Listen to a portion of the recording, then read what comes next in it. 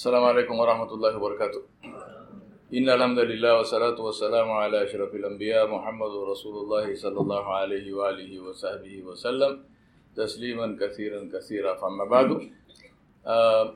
First of all, I would like to, since the issue of men and women in the same workshop, this is, I've been told that you are doing this for the first time, and the honor of that is being placed on my head, which I gladly accept, except that I want to correct any understanding that needs to be corrected. This is not following my sunnah, this is not following my opinion, this is the actual following of the sunnah of Rasulullah sallallahu alayhi wa sallam. There is absolutely no account of Rasulullah sallallahu alayhi wa sallam segregating men and women in his masjid by a physical barrier at any time. The process, the sunnah of Nabi sallallahu alaihi wasallam was for the men, was like this: the men to sit forward, the women to sit behind. Whether it was salah, whether it was Jum'ah, whether it was any other kind of gathering, this was the actual sunnah of Rasulullah sallallahu alaihi wasallam, which alhamdulillah you are now following. Segregation, physical segregation of men and women in public places is not from Islam. Please understand this. Do you have a separate road for men and a separate road for women? Do you have a physical barrier in the road saying women will go on the left and men will go on the right? You're laughing because it sounds funny, no? It's equally funny in a public place. This is not somebody's house. This is a public place for a purpose, which is a public purpose. The segregation of the woman, the physical barrier of the woman is her hijab. If the woman is dressed Islamically, there is nowhere that she cannot go as long as that place is halal. And of course, I don't have to say that because if it is haram, neither she nor you nor nobody is supposed to go there. But any other place, whether it's a hospital, do you have physical segregation for men and women in hospitals? Do you have physical segregation for men and women in hotels? Do you have physical segregation for men and women in airports, in railway stations, in bus stands, in malls? So why do you believe that it's necessary in some other public place? Physical segregation is the hijab. That is why the hijab is there, because the hijab is the answer to the question. If the woman asks and says, I would like to go out of my house, I would like to go out into a public place, how must I go? You understand? You must go in hijab. If she was not supposed to go at all, then you would say there is no need to ask this question. You are not supposed to go. Stay here.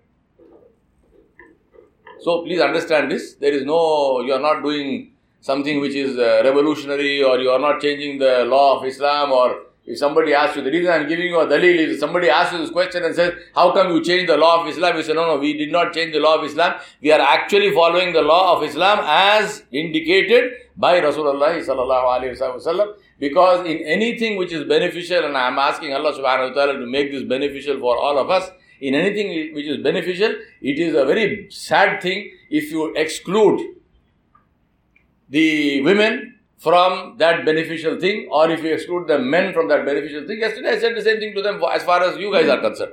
I said, how is it that many things I said yesterday were things which men should have heard? And those of you who will listen to the recording of the lecture, you will hear it. But obviously, men were not here. So I said, why are men not here?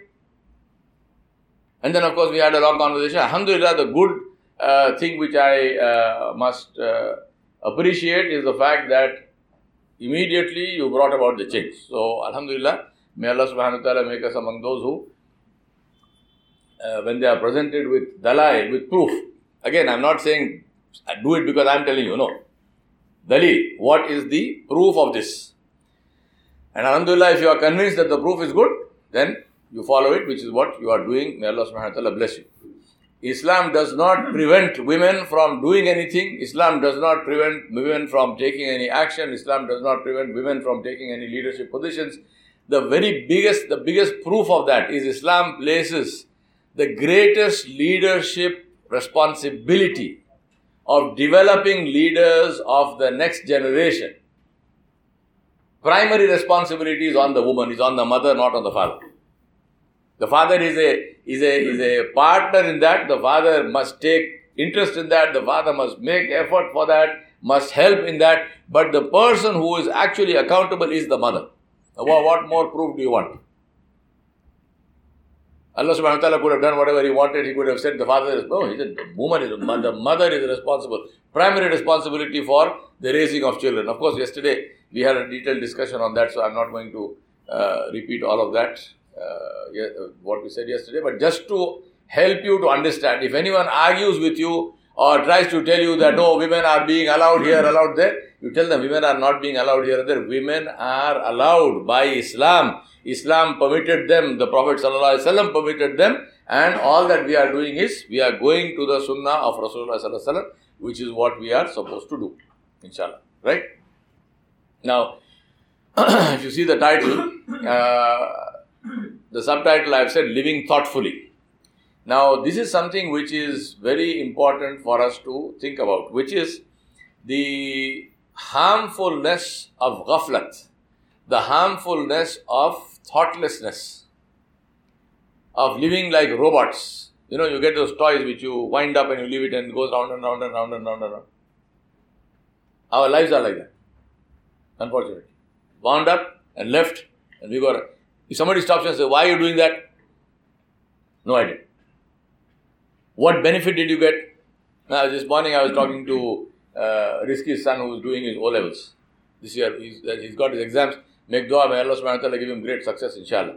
And to all those who are doing that. I told him, once your exam finishes, I want to give you another exam. And that's only one question. That exam has only one question. The question is, what did I learn? In my 10 years of schooling, what did I learn?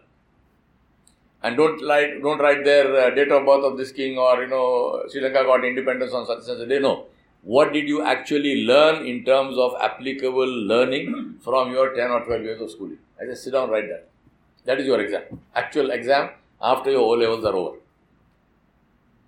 That is the meaning of thoughtfulness. In 2002 or thereabouts, I think, not 2000, about 2005, the world stock markets were very hot, very overheated.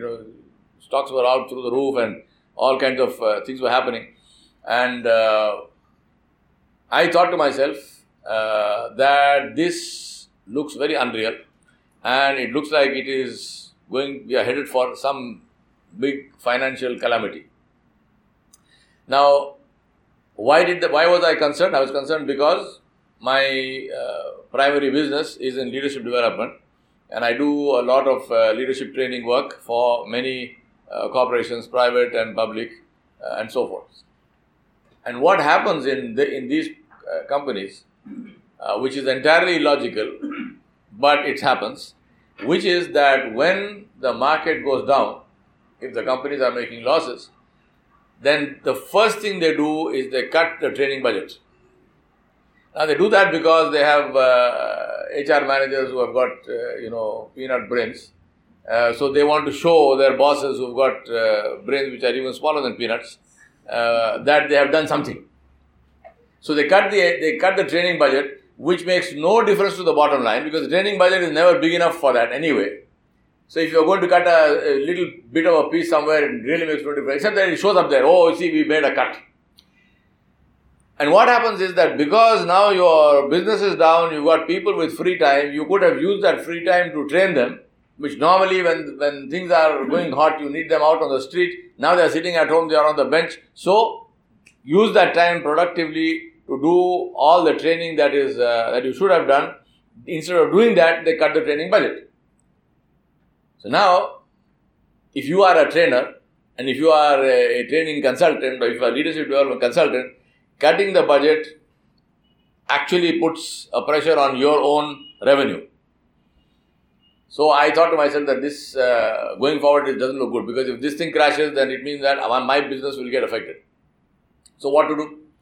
So I thought to myself and I said, which is the group in any organization that will not get touched no matter what else happens?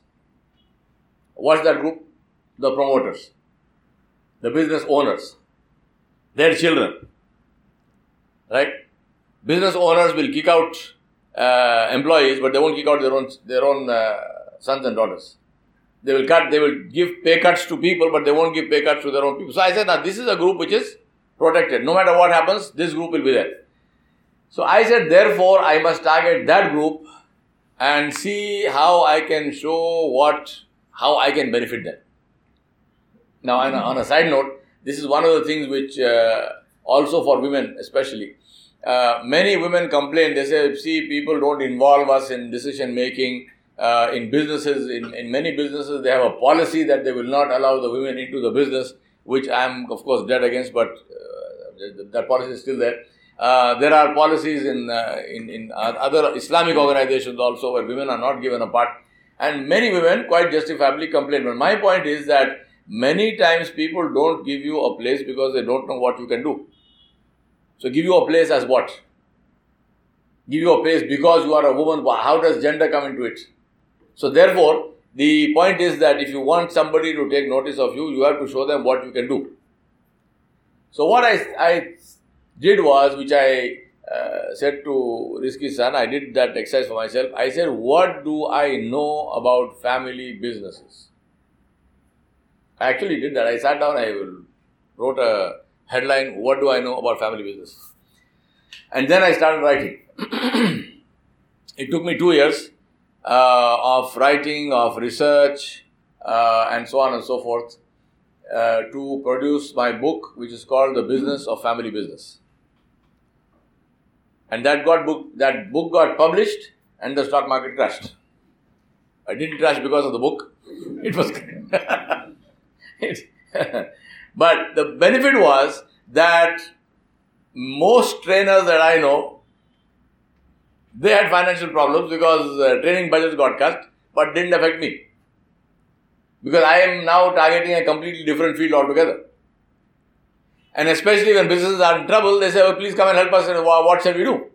So we said, okay, now look at cleaning up your business, look at an IPO, look at this, look at that. All of this. Now, point is, how is it that, why did they call me? Because of the book.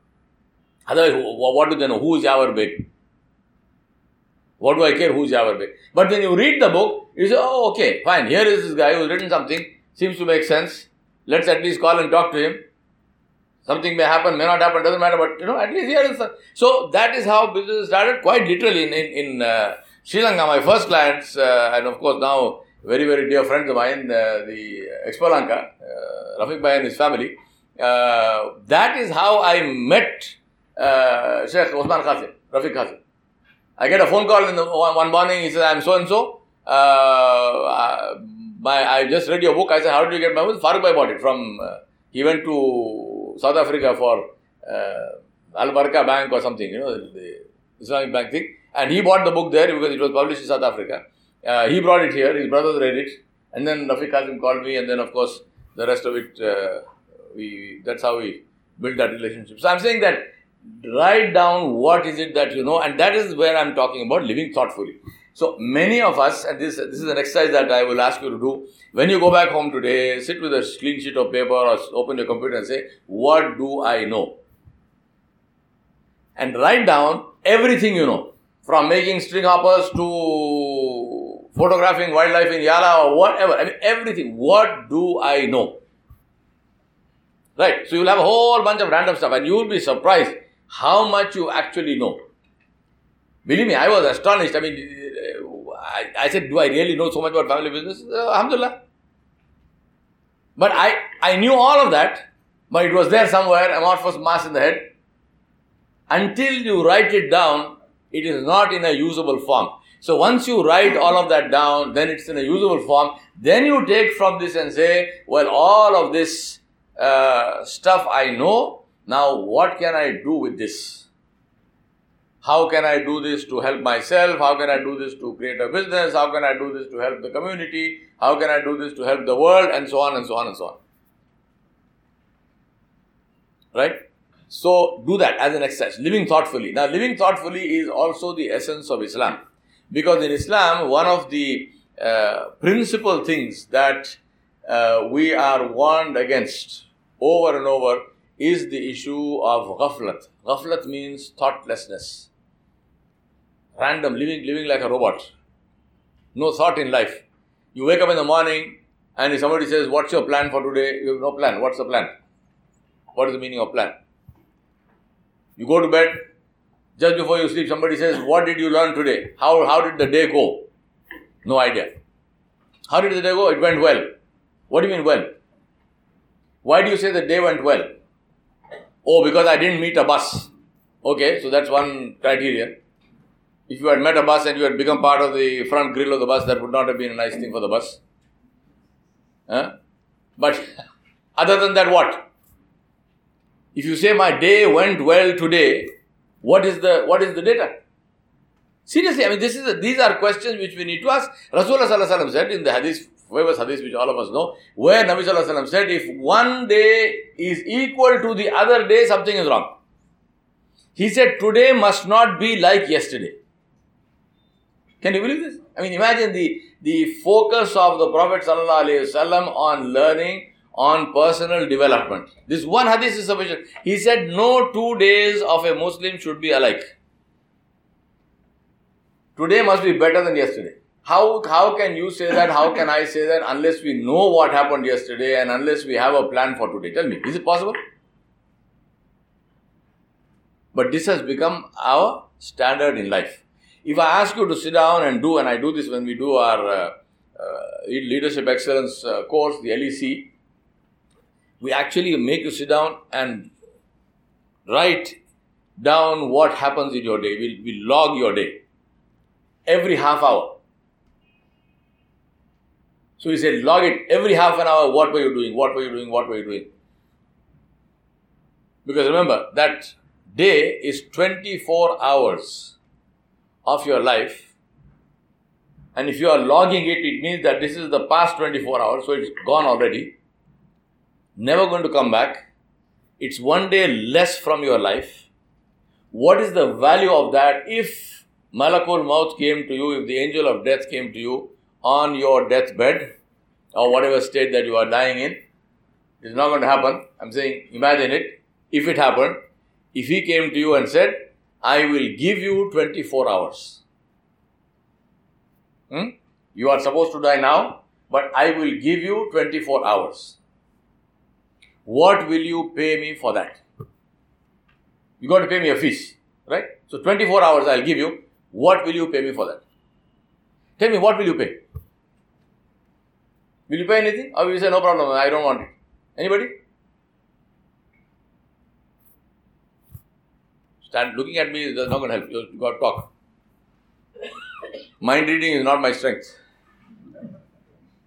What will you pay? If Malakul Maut comes to you at the moment you are dying and says you got 24 hours more, what will you pay him? Is it useful to get that time at that time? Why? Why is it useful? Tell me. Tawbah. Then what else? Charity. Wasiyat to your children, wife, parents, whoever is there, right? Do this, don't do that, so on, so on, so on. You prepare yourself, you continuously make dhikr and so on. You know, 24 hours exactly at this time, I am going to die. You absolutely ensure that particular time, you are going to be in sujood, in sajda, saying, Subhan Rabbi al-Ala, La ilaha illallah, and you go, right? All of this can be planned because you know 24 hours. None of that is going to happen. Not to you, not to me. But that same 24 hours, for which you are willing to pay anything that you have at that point in time, just went by yesterday. Will go by again today. And will go again and again and again until the last minute comes. And what are we doing in that 24 hours? Facebook, Pinterest, Snapchat, WhatsApp, What's Not app. Inna lillahi wa inna ilayhi raji'un. Seriously, ask yourself this question. I am not on any social media. Social media is a complete and total waste of time. I am not on any social media. The only reason I am on WhatsApp is because the phone calls are free. Seriously, no other reason. I get to do international calling for free, so I am on WhatsApp. Otherwise, no social media. does not make any difference to me, either in terms of my business or in terms of whatever. My friends know how to get to me. I know how to get to my friends. Imagine the amount of time. 1 hour on Facebook or any social media, for that matter, is 365 waking hours. Don't count 24. Don't divide by 24. Waking hours, productive work time in 1 year. Do the sums. If you say 8 hours of sleep, I'm just for the sake of quick calculations I'm saying. If you say 8 hours of sleep, how many hours have you got left? 16 hours. 365 divided by 16 is how much? Do the calculation. 365 divided by 16 is how much? 220. No? How much? You're all sitting here with computers and phones and whatnot. Do it, yeah? 22 plus. 22 plus. 22 days. That's practically 1 month. 22 days. If you were a chicken sitting on eggs, you would have hatched. It takes 21 days. Even if you were a lazy chicken, you would still hatch. You get the point I'm saying? It's a colossal expenditure of time. All I'm saying is, I'm not saying do it, don't do it. I'm saying make it worthwhile. Don't kiss your life goodbye like this. Makes no sense. 22 days. It's just 1 hour on Facebook and or whichever media, and then 1 hour goes like that. You know how fast it goes, right? So living thoughtfully, and that's what we're going to talk about today. There are 6 key elements to living thoughtfully, and they are 6 elements that are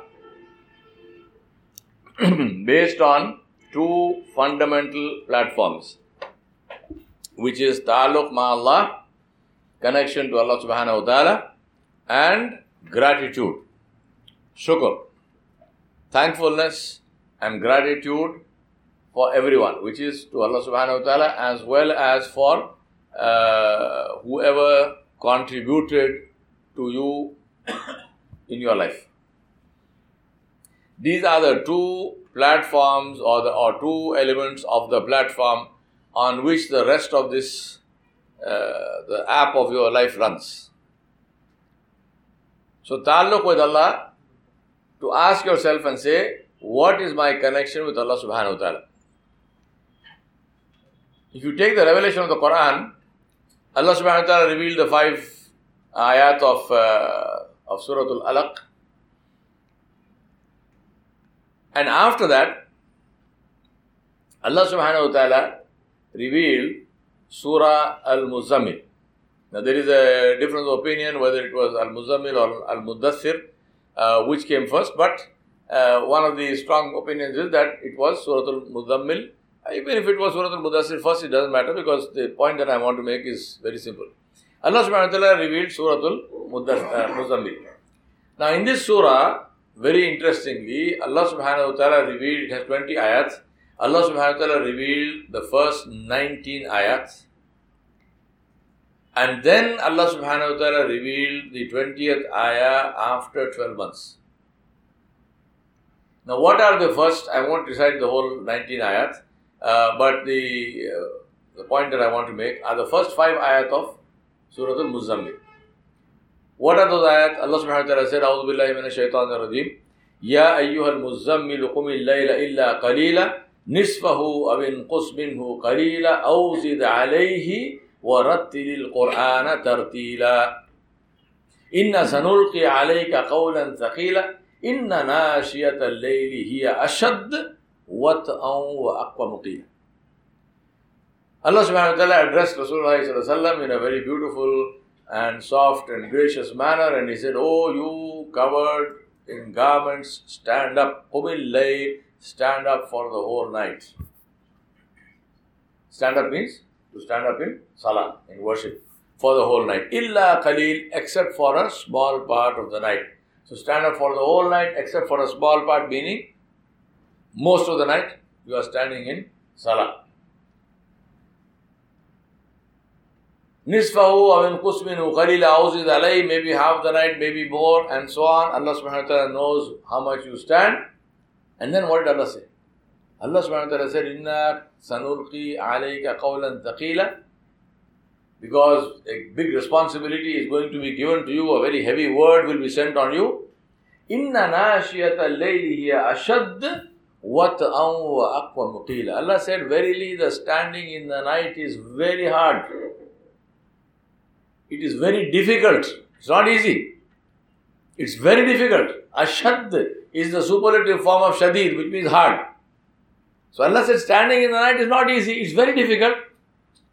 But it is the best thing for discipline, and it is the best thing to understand the Quran, to understand the Kalam of Allah.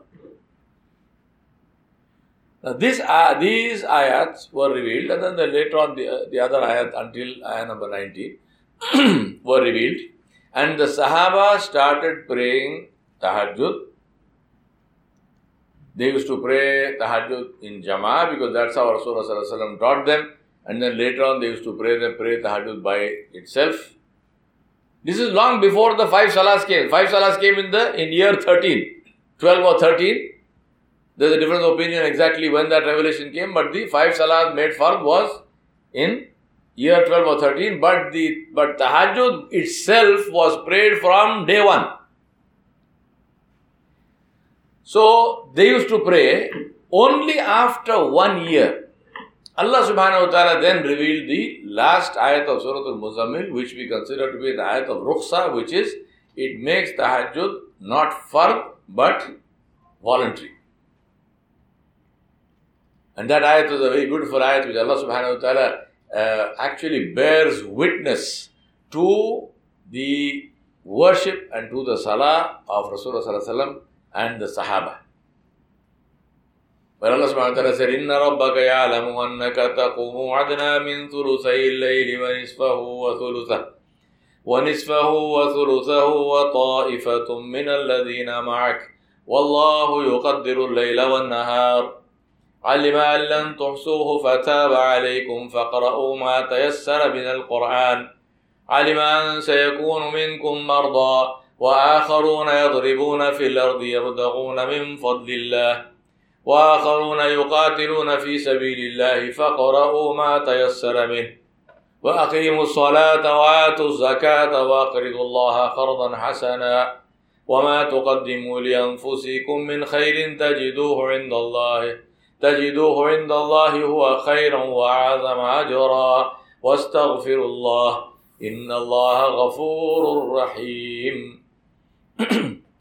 Many points of reflection in this ayah which I am not going to go into now because that's not part of this lecture, but do read that and think about it. Only one point I want to make here is Allah subhanahu wa ta'ala says, Inna rabbaka ya'lamu annaka taqumu. Verily your Rabb knows that you stand and knows that the people stand with you. Right? So this is a great honor for Rasulullah sallallahu alaihi wasallam and the Sahaba that Allah subhanahu wa ta'ala bore witness that yes, you worship me and I am witness to the fact that you worship me.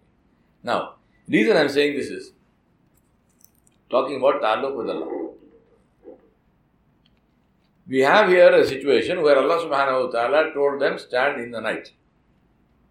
And only 12 months later, Allah subhanahu wa ta'ala said this last ayah, which is ayat of Rukhsa. Allah subhanahu wa ta'ala said, Allah knows that some of you are not well, some of you are traveling for business, some of you are fighting in the path of Allah subhanahu wa ta'ala. Even then, pray and recite as much of the Quran as you can, meaning that you may not be able to stand for the whole night, you may not be able to pray a long salah, pray small but don't leave it. Even there you pray. So there is some level of freedom in praying tahajjud. But ask yourself, why is it that Allah subhanahu wa ta'ala sent these ayat among the first of His revelations, and then Allah subhanahu wa ta'ala did not send the ayat of Rukhsa, the ayat of making it voluntary for 12 months. So for 12 months, Sahaba prayed tahajjud like fard.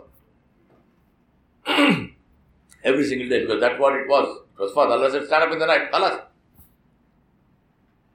Rasulullah sallallahu alaihi wasallam, for him, tahajjud was fard all his life. And I can tell you, my assessment of this is that whoever prayed tahajjud with Nabi sallallahu alaihi wasallam never left it for the whole of their lives. Even though Allah gave rukhsah, it is not something that they actually did. They continued to pray because by then they had tasted the sweetness of connecting with Allah subhanahu wa ta'ala. And that's why I call connection with Allah the platform on which everything runs, because this is the whole essence of Islam. What is Islam? Islam is not a bunch of rituals. You go and stand and sit and get up and whatnot and you say this is my... No. Islam is to connect with God. Islam is to connect with Allah subhanahu wa ta'ala. Because Allah is real. Allah subhanahu wa ta'ala exists. I was speaking at the University of Massachusetts in Amherst in the US, and somebody asked me, what is the concept of God in Islam? So I said, there is no concept of God in Islam. They got very shocked. They said, what kind of an answer is that? There is no concept of God in Islam? I said, no, there is no concept of God in Islam. Who told you there is a concept of God in Islam? They said, what do you mean? I said, in Islam, God is not a concept. God is real. What do you mean concept? Allah is real. Allah exists. It's not a concept. It's not something I thought of in my mind and some philosophy, no. So if He is real and He is Samiul Basir, He hears and He sees in a way that suits His majesty and grace. He is the creator of all languages, not only Arabic. He understands all languages. So what is the logical progression of this? Therefore, I should talk to Allah. Yes or no? So my question to you is, when was the last time you spoke to Allah subhanahu wa ta'ala? I'm not asking you when was the last time you prayed. Hopefully it was this today Fajr. Eh? When was the last time you talked to Allah? Please understand, I'm not saying recite Quran. I'm not saying when was the last time you recited Quran. No. When did you last talk to Allah? I'm driving my car, I come to a place, I need to park. I say, oh my God, Ya Allah, there's no parking place. Ya Allah, please help me. Then somebody backs out his car. They're talking to Allah. If nobody backs out his car, you say, Alhamdulillah, Ya Allah, I know, I should have told you this before. I know you can do it even now, but you want to teach me a lesson, no problem. I go around the block, I come back, somebody backs out his car. Huh? Have fun, man. Why do you make religion into a musibat on your head? Seriously, I'm telling you, it's crazy. Muslims make religion into a problem for themselves and for others. Ajib. Why do you do that? Does Islam tell you this? Islam is a major problem, nuisance, carry it, big problem, and one day you will go to Jannah. Have fun. Allah is, you love Allah subhanahu wa ta'ala. What do you do with the one you love? What do you do? You go hug them, you kiss them, you speak to them in like little children speak to them. नहीं, हमारे उर्दू में बोलते हैं लाड़ करते हैं, जिद करते हैं. नहीं होना, I want this. No, I want this. You can give me, so give me. Don't the children do this? Now you can't hug and kiss Allah subhanahu wa ta'ala. I'm not saying that in a literal sense, but I'm saying that this is the meaning of relation with Allah subhanahu wa ta'ala. Obviously, somebody like that will never miss Salah. How will you miss Salah? This is the meaning. Somebody asked the servant of Ibn Abbas, the cousin of Rasulullah. Somebody asked him, tell me about the life of your master. Tell me about the life of Ibn Abbas. The man said, the life of my master is very simple. From one salah, he waits for the next salah. He waits for the next salah and in between he recites Quran. He said, this is the life of my master. Now, Ibn Abbas was a businessman. He was a big time businessman. He used to, he dealt internationally and so on. That's another area of research. If you go into that and say the businesses of the Sahaba, they had letters of credit, they had what today we look at international business transactions. They did business literally in billions of dollars in today's money. We're not talking about little shopkeepers, we're talking about big time business people. They traded internationally. And a lot of that trade was just on word of mouth. Give me $1 billion worth of stock because you know me. That's it. And he gave $1 billion of stock. Can you imagine what kind of credibility, personal credibility you're talking about? So we talk about big time people. Now here was this businessman. Someone asks his servant, tell me about the life of your master. He says from one salah, he waited for the other salah. He doesn't say, oh my God, another time to pray. No. Waits for it. And in between he recites Quran. This is the meaning of connection with Allah subhanahu wa ta'ala. So when was the last time you talked to Allah? And if you did not talk to Allah and you can't remember the last time you talked to Allah, why not? I ask this question of parents also when I'm doing parenting workshops. I ask them this question. I say, when was the last time you talked to your child? When was the last time you had a conversation with your child? Go get this, go get that is not conversation. Asking questions, did you study, did you not study, how was the exam? All conversation. Relating to them, talking to them. When was the last time? This is the tragedy of our lives today. Parents don't talk to children. Children do not talk to parents. Ask these kids, when was the last time you had actually a conversation with your father? Conversation with your mother? I want money is not conversation. Can you imagine? What we have done to our lives? This is the result of living thoughtlessly. Your life has become a musibat for you, not because of Allah made it like that. You made it like that to yourself. No conversation between parents and children. No conversation between husband and wife. When was the last time you talked to your wife? Conversation with your wife. I'm not saying it's your reality. I'm saying this is the general reality. Muslim or non-Muslim. People don't see in America. I know people who husband and wife, they don't even see each other for days. Because he is traveling, she is traveling, the house is like a hotel. You come in, you take something from the fridge, you eat your food, you go to sleep, you're traveling again, you're gone off somewhere, you're gone to work. This is called life. Inna lillahi wa inna ilaihi.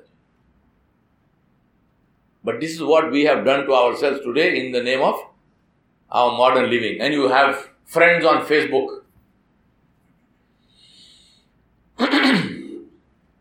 Somebody sent me a joke. There's this janaza going and there are 3 people behind it. And there's this lady standing there and she's saying, but my son had 2,000 friends on Facebook. 3 on a janaza.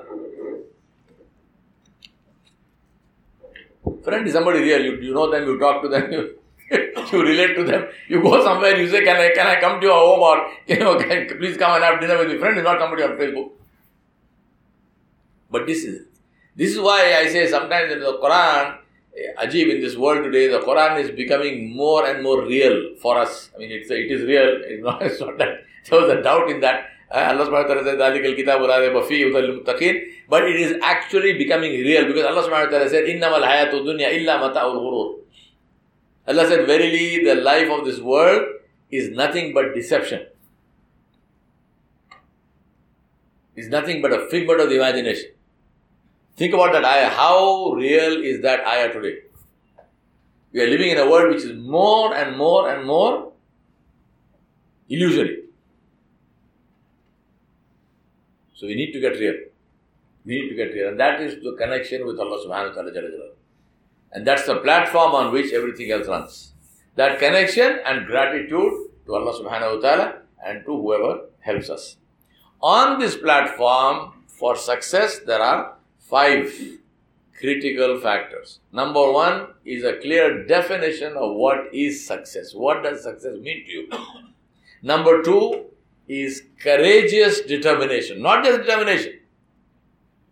We have determination, you hit the first roadblock and you're gone.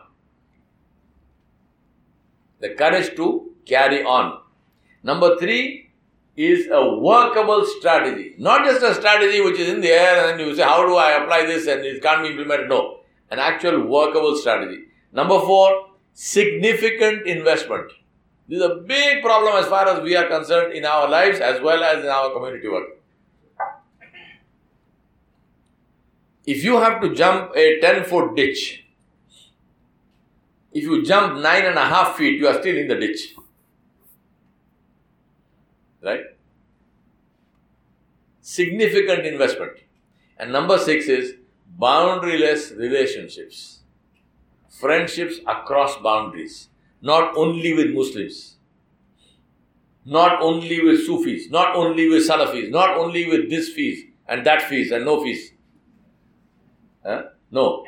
Across boundaries. So we look at each of these very quickly, one by one. I asked this question yesterday also to the sisters, so they are not allowed to answer this question. We'll ask the brothers. If I told you that when I go back to India tomorrow, on Monday, I'm going to buy a car, what will you ask me? What car? Right? So I tell you, man, what do you mean, what car? I told you a car. Is there something called a car? Which car? You understand the point I am making? There is no such thing as a car. There are different brands of cars. Each one comes with a different price tag. If you go to the market and say, I want a car, try it for yourself. Nobody will say, here is a car. Which car? And that is the reality also of success. Ask anybody in the world, do you want to be successful? They will say yes. But is the world filled with successful people? No. Why not? Not because they don't want to be successful. Everyone wants success. The world is not filled with successful people for the same reason that the issue of the example of the car. People want success. They don't say what car. They don't say which car. They want success, but they have not defined success.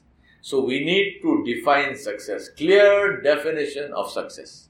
So that is what I would like you to do, as whoever wants to do it. Today, when you go back home, sit down and write your definition of success in one sentence. And one sentence is not like this, 15 lines, no. One sentence, one line. What is your definition of success? And make that a definition of success for this world. Don't write that I want to go to Jannah. That's very simple. Die.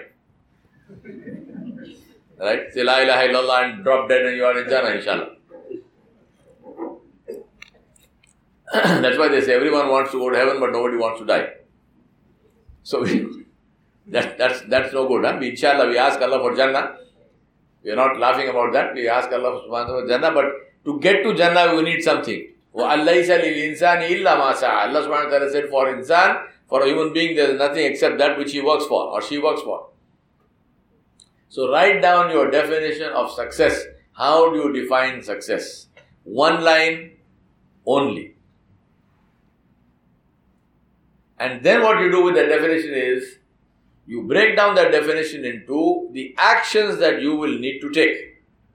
So supposing you say, I want to be the best father in the world for my children. Alright, so nice definition. How do you define best father? Who is the best father?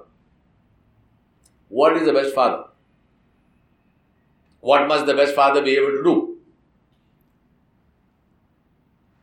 So you might say, well, best father, my definition of best father, yesterday we had a conversation on this issue of having a Maulvi from the masjid, say the imam or somebody, come to teach my children, call them to teach my children how to read Quran. And somebody asked me, they said, is it okay, can we do that? So my question was, why do you want to do that? I'm not saying it's okay or not okay, I'm saying, why do you want to do that? Because the primary job of teaching Quran to the children belongs to whom? The parents. So why do you want to call, even if it is Sheikh Sudais, why do you want to call him to teach your children how to read Quran? I can understand my children already know how to read Quran. I want them to go to this Sheikh so that they can get ijazah for tajweed or qiraatul Quran, or they know to recite, and I want them to learn to recite in the other 9 ways or 10 ways of different recitation. I'm not talking about that. I'm saying just reading Quran. So now I say I want to be the best father to my children. Then what is the number one thing I need to do? What? Teach Quran. What do I need to do before that? You need to learn. How will you learn? It's a matter of shame that in many Muslim homes, far too many Muslim homes, children know to recite Quran better than their own parents. Because the children are sent to the maktab, they are sent to the madrasa, or some Maulvi comes and teaches them, so they know, but the parents don't bother to learn. So the children can recite Quran better than their own parents. It's a very shameful thing. Imagine, one of the biggest wealth that you can give to your children is memories. How do they remember you? And I can tell you there are literally millions of Muslim children who do not have a memory of hearing their father recite Quran. Because their father never recited Quran. They never heard their father or mother recite Quran. And now the child tries to think, what did my father sound like? I don't know, because my father never recited. He may have read Quran, but there's no sound of his voice in the memory of that child because he never heard it. How sad is that? Tell me. How terribly sad is that? And how easy it is to correct that. Alhamdulillah, all of you are here and you are alive. So do it. Make this your number one priority. I must learn how to read Quran correctly. Make this your number one priority because it is your number one priority. Go find someone to teach you tajweed properly. Read Quran. And then make it a practice every single day in your house to sit and recite Quran loudly. Both you and your wife, make it a practice to sit in your house every day and recite some part of the Quran and do it loudly so that the children can hear your voice reading Quran. That's a memory that will be with them all their lives. Long after you are dead and gone, when they hear anyone reciting Quran, they will remember you and they will make dua for you and your forgiveness. Do it. This is what I mean. Now you wrote this definition to say, I want to be the best father, I want to be the best mother.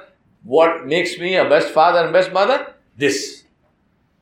Teaching my children how to read Quran, which begins with me learning how to read Quran, and this is what I will do. Is it clear? The issue of strategy? Same thing applies to whatever definition that you write. Write the definition and then break it down and say, what do you need to do in order to fulfill that definition? So the first rule of success is to have a clear concept, a clear definition of success. Number 2 is, as I mentioned earlier, courageous determination. It's not magic. It won't happen by itself. We have to make effort. Now, determination means to bring discipline into our lives. How many people here have a specific time at which they wake up every single day? Specific time. Alright, some hands are now coming up. Many hands have not come up. Which means some people here, they wake up at one time one day, another time another day. Doesn't work. Please understand this. Does not work. Make it fard on yourself to pray tahajjud every single day of your life, starting from tomorrow morning. Are you ready to do that, inshallah? Then ask Allah subhanahu wa ta'ala to decree that He takes your life in sujood, in tahajjud, inshallah. But stick to that. Never miss, no matter where you are. You might be traveling, no matter where you are, no matter what you are doing, you make sure that you wake up for tahajjud and you pray at least 2 rakat of tahajjud every single day of your life. Then sit and read some Quran. Try to read at least 1 juz per day. Get up to that point. If you are not able to do that, continue. It's not difficult. It is easy. Try to read at least 1 juz per day. And then go and pray Salatul Fajr in the masjid by Jama'at.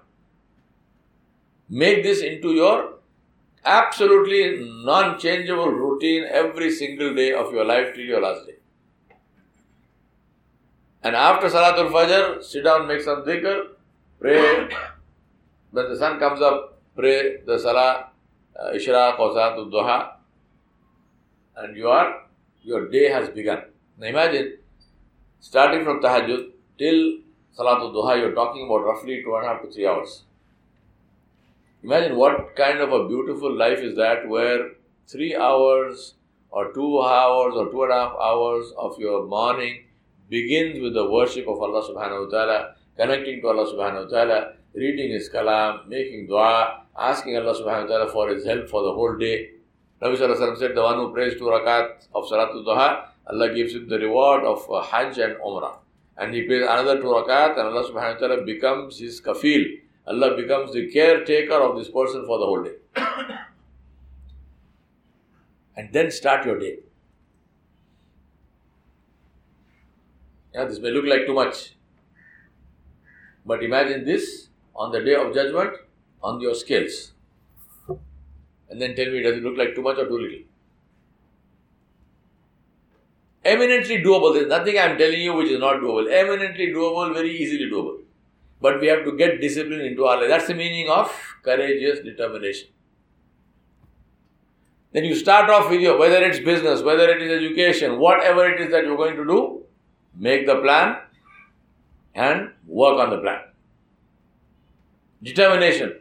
Moment you hit some roadblock, you hit a difficulty, you break down, you say, oh, too difficult, can't do it.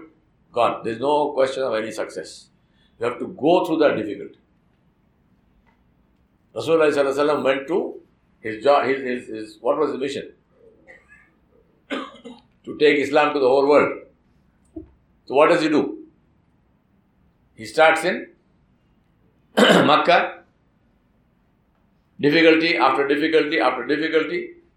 Was he successful in Makkah in his mission? No.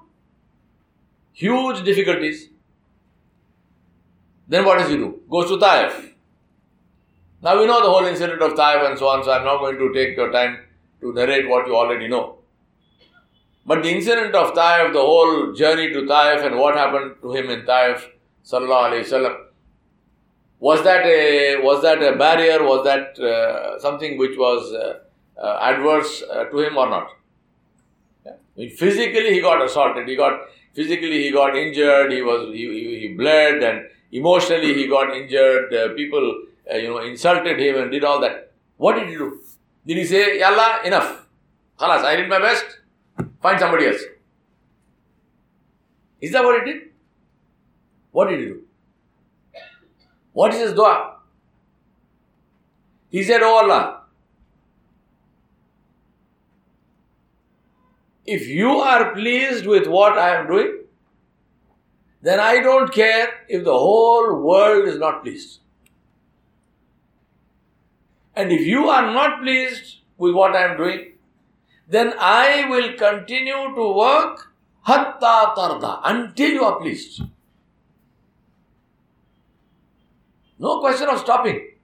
I will do it until you are pleased. Hatta tarda. So what did his Rabb Jalla Jalaluhu, how did he reply? What did he say? Allah subhanahu wa ta'ala said, وَلَسَوْفَ يُؤْتِيكَ رَبُّكَ فَتَرْضَى. Allah said, on that day, tomorrow, in the future, meaning the Akhirah, in Surah Al-Duha, وَلَسَوْفَ يُؤْتِيكَ, Allah will give you رَبُّكَ فَتَرْضَى. Your Rabb will give you until you are pleased.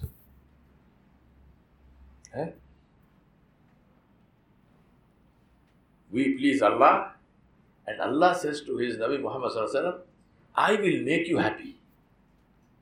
I will give you until you are happy. Sayyidina Ali bin Abi Talib radiallahu anhu used to say, in the Quran, Allah subhanahu wa ta'ala said the ayat where Allah subhanahu wa ta'ala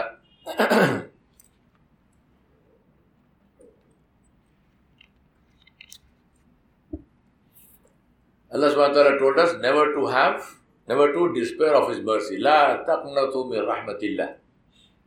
Ya ibadiy alladhina asrafu ala anfusihim la taqnatu min rahmatillah. Inna Allah yaghfiru dhunuba jami'a innahu huwal ghafurur rahim. This ayat is considered to be the ayat of greatest hope in the Quran. Allah said, never lose hope in the mercy of Allah. Allah subhanahu wa ta'ala is very merciful. Allah will forgive all sins.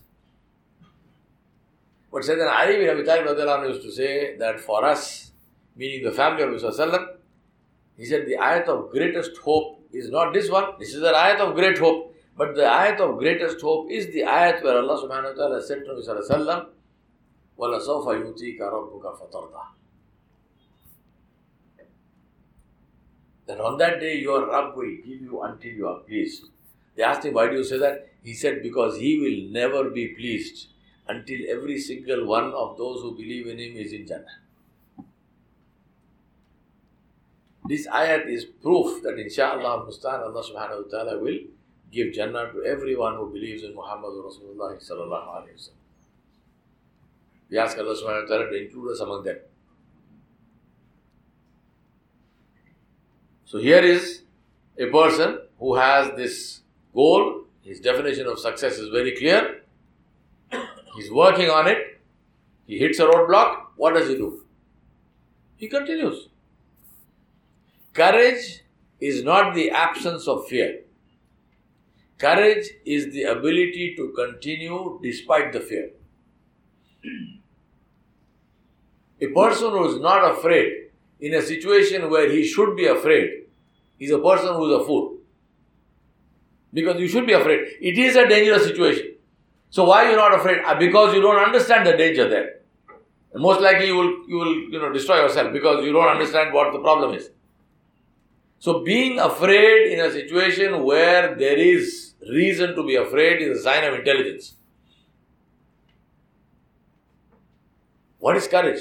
Courage is to still continue despite that. Yes, I see the danger, but I will still go ahead because this goal is worth achieving. So I will work intelligently, I will protect myself, I will do what it takes to mitigate my risks, but I will continue because this is worth doing. You're starting a business, is there no danger in the environment? I'm not about physical danger. I'm saying you're starting a business. There is a danger of failure in the business. There is a danger of investment not working out, of you're not finding a market and so on and so forth. So what do? Give up. Courageous determination. You're talking about the work of dawah. You're taking Islam to the world. The world does not want to listen to people about Islam. Yesterday somebody asked me this question. Brother Firman, he said, how do you present Islam to people? We don't. I said the best way of presenting Islam to people is to live Islam. Is to live Islam. Be a good Muslim, people will be affected by that itself. So courageous determination. Third one, out of the 5, is a workable strategy. Whatever strategy we create for ourselves must be tested on the basis of how feasible is it, how workable is it. Now, having said that, there are 2 dangers of this, 2 extremes. One extreme is to aim so low in the name of practicality that you actually achieve nothing very significant. Right? So you just bog yourself down with this might go wrong, that might go wrong, that might go wrong. So then there is no risk. If there is no risk, there is no development. So you are aiming so low that yes, it is workable. Supposing I tell you walk from here to there, if I tell you go from here to there and do it in a way where there is no danger of falling, how will you do that? Crawl. No, you can't fall if you are crawling. If you are lying flat on your belly and dragging yourself. But is that a good way to walk? To go from point to point? At the same time, if you stand up on this table and leap, that also is stupid, because when you leap, you might fall down, break your leg or something. There's no need for that. You can get up and walk, right? So this is either we aim so low that it's worthless, or you go up in the sky so high that, yeah, it sounds nice, but how do you implement this? So it is very important to base your strategy, to create a strategy, and then to anchor that strategy to actual data, to measurements, to metrics and so on, to make sure that the strategy is workable. So by all means, be ambitious. And the point I'm making to you is, this does not mean workable strategy, does not mean that you should not be ambitious. Be ambitious. Create a goal which scares you, because that's what will inspire you. But at the same time, be clear in your mind. Don't create a goal which is impossible to achieve, because then you will fail and then you will feel discouraged and so on about it. So don't go into one extreme or the other extreme. Point number 4 is significant investment. What is the key word here? Significant. As I told you, if you have to jump a 10-foot ditch and you jump 9.5 feet, you are still in the ditch. You will still fall into the ditch. You can say, well, I did so much. Yeah, so much, but not enough. Significant investment. If you are talking about a life goal, what is the first requirement for a life goal? That you must spend most of your time. The vast majority of your time must be spent in pursuit of that life goal. What is the difference between a hobby and a life goal? Take my brother here, Rizki, and Kader is somewhere else. They are fishermen. They love fishing. But are they fishermen by profession, or is it a hobby? Or you might say, well, after all, I'm still going in the boat, I'm still catching fish. But that's not your profession. Because when do you do that? Once in a month, maybe once in 2 months. For how long do you do that? One trip. But if you are a fisherman, how many times do you do fishing? Every single day. Every single day of your life. What does a fisherman do? He gets up, he gets into a boat, he goes to the sea, he catches fish. If he doesn't get anything, he comes back. But he goes every single day. That is the meaning of significant investment in terms of time. If you are looking at a life goal, then you must be able to compare it and say, am I spending the vast majority of my time in pursuit of that life goal? Am I putting in enough money, enough mental power, whatever it takes to make sure that that life goal is achieved? It's not a hobby, it's not something, oh yeah, I would like to do sometime. No. Sometime in this lifetime is not a life goal. Life goal is something that you do every single day, putting in your maximum energy and time into that. Right? And of course, as they say, the rest is history, because anything you put that much of energy and time into, believe me, you will succeed. It's not a matter of doubt.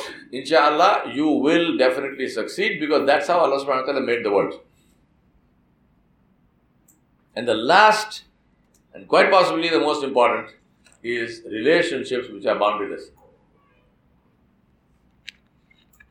Many times in our, it's amazing, because practically all our technology that we have on a daily basis which we use is technology which is supposed to connect us to people.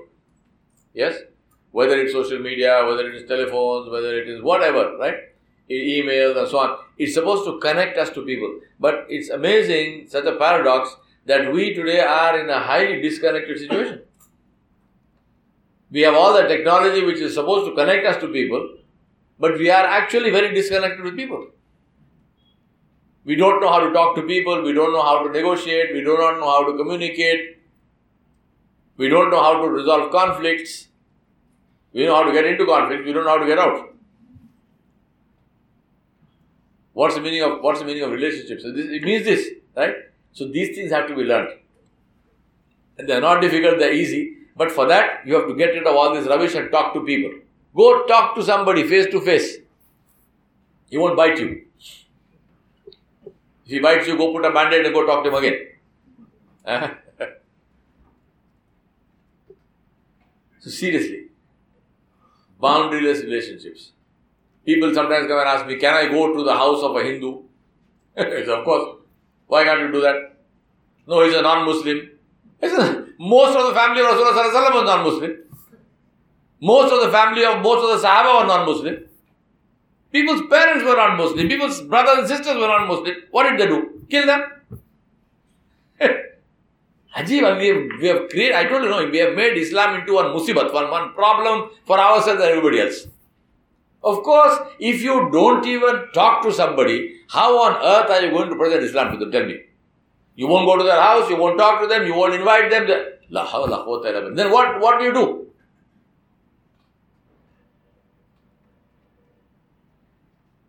Boundaryless relationships. Talk to people, invite them to your homes, let them see how a Muslim home looks like. You know, this is very good for you. For example, I tell when I advise businesses, one of the things that I advise a lot of family businesses is to become public, right?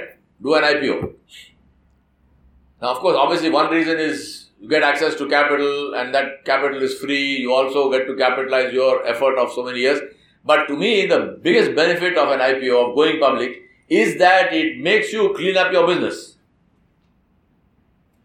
No, you can't have 10 different books of accounts. You can't be putting money into your pocket somewhere and you take, after all, it's my money, it's my business. No. You have to get your accounting processes correctly. You've got to get your all the administrative processes correct. Everything has to be transparent and clean and neat and so on and so forth. So, end of the day, apart from the capitalization aspect of it, going public is a brilliant thing for your business itself because it makes your business highly efficient. And why? Because it becomes open to everybody. Now, this is the benefit of opening ourselves and our homes and our masajid and our organizations to people who are not Muslim because it helps you to straighten out your life. Right? This thing went off for some reason. Why? It helps us to straighten out our lives. Because if I am going to be inviting other people into my home and people come in and they find my home is, dirty and not neat and it's got stuff lying around here and there and so on, we say, my God, this is not good. I mean, if somebody else will come and they see all this, this is how Muslims live. Like a house, like a garbage dump. So no, it can't be. Let me clean up my place. Let me make everything fine. I was telling Rizki and so on, this time, I've been to Sri Lanka many times, but until now, every time I came to Sri Lanka, I was only in Colombo and I came for to do work with different companies, so I just did the work and went back. This is the first time that I actually traveled in Sri Lanka. So, with Brother Rizki and Ifam, we went to Yala from here, then from Yala we went to Nurelia, we came back to Yala, then we came back here and so on. So, quite a lot of driving, several hundred kilometers all around the island. And I was telling him that what impressed me hugely is the fact that in all those hundreds of miles of driving,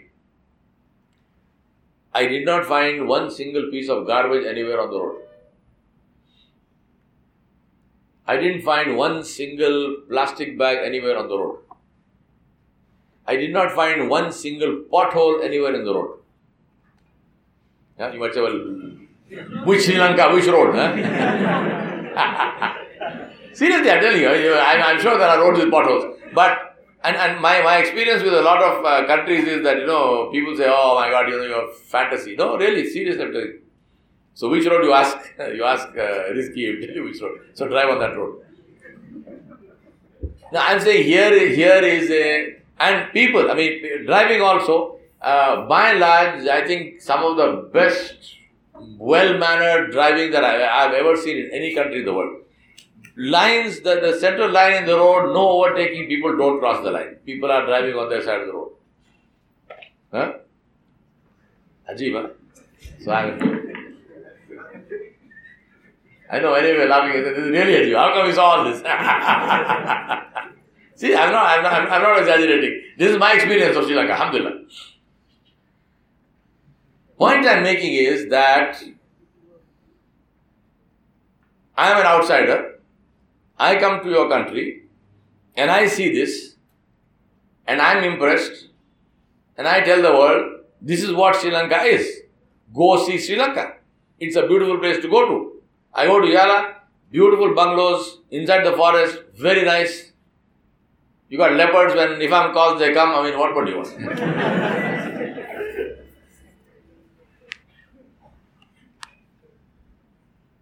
This is what impresses people when they come and experience you.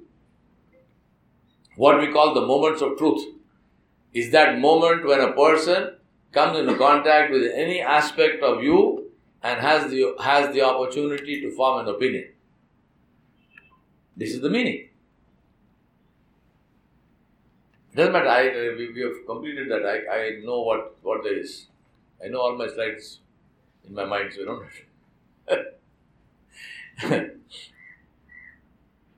If you want to turn it on, you need his password. This is where you learn who your friends are. Huh? If it doesn't give the password, it's not your friend. So, boundaryless relationships are created when we interact with people. Please understand, interacting with people means respecting people. And therefore, obviously, by definition, if you are saying to yourself that Islam is the right religion, and of course that's what we believe, Islam is the right way of being in this world, it means that somebody who is not a Muslim is not on the right path, but you still have to relate with that person. How will you do that? By being respectful, by treating that person well, by your compassion, by your friendship. And you do that in such a way that then the person also starts becoming interested in what therefore is Islam. Is this Islam? This is what the Sahaba did. The Sahaba did not have, they didn't stand and give 3-hour bayans on Islam. The Sahaba did not stop people in the street and tell them you should become a Muslim. Obviously there were no printing presses in those days, so there's no question of distributing pamphlets and so on and so forth. There was no internet and whatnot. The Sahaba invited people to Islam by their own behavior and by their own lives. People saw how they behaved, people saw how they lived, and they became attracted to Islam. They asked them about Islam. Islam was presented to them. Even in the time of Sahaba, not everyone to whom Islam was presented became Muslim, but many of them did. And there are any number of incidents, if you read history, if you read the Seerah, the biography of Rasulullah, you will find there any number of incidents of such things which happened because of how people experienced other Muslims. Islam spread because people lived like Muslims. Yes? That is the essence of Islam. Boundaryless relationships, relating across boundaries. The single point of relating across boundaries is that you should genuinely want to help other people. I am saying this specifically because today we talk about networking. And anyone who teaches you networking usually teaches you networking in the way of what can I get out of this friendship. My belief is that is the wrong way of networking. Instead of that, you say, how can I contribute to others? How can I help somebody because I am their friend? Not how can I get something out, is how can I give something? Then the relationship becomes beneficial and there is real networking between people. And that's the meaning of boundaryless relationship. I want to close by sharing with you my motto in life, and my motto in life is, I will not allow what is not in my control to prevent me from doing what is in my control. I'll repeat that. I will not allow what is not in my control to prevent me from doing what is in my control. Right? Because no matter which position you are in, no matter how powerful you might be or powerless you might be, there will always be things in your control and there will be always things which are not in your control. Many of us look at what is not in our control and we globalize that, and you feel helpless, you say, well, what can I do? For example, you might say, well, how can I make sure that nobody goes hungry to bed in Sri Lanka? And if I ask you, can you do something about that? You will say, well, what can I do? I mean, the whole country, nobody goes to bed hungry. What can I do? I can't do anything. But if I ask you the same question in a different way and I say, can you feed one person a day? Can you pay for food for one person who does not have food? What is the answer to that? Yes, of course you can do that. Each one of us can do that. That's the meaning of that. I will not allow what is not in my control, which is this big image of the whole world, to prevent me from doing what is in my control, which is one person. Can I feed one person? Yes. Can I pay for the education of one child? Yes. Can I do something to give one homeless person one night shelter somewhere? Yes. So, localize the problem and you can solve it. I will not allow what's not in my control to prevent me from doing what is in my control. So therefore, we close with that. What is the platform on which this whole thing runs? Quick. Connection with Allah subhanahu wa ta'ala and gratitude, thankfulness to all those who surround us, our parents, our children, our teachers, our neighbors, and so on and so forth. And then what are the 5 things that you need? Number 1 is clear goal, right?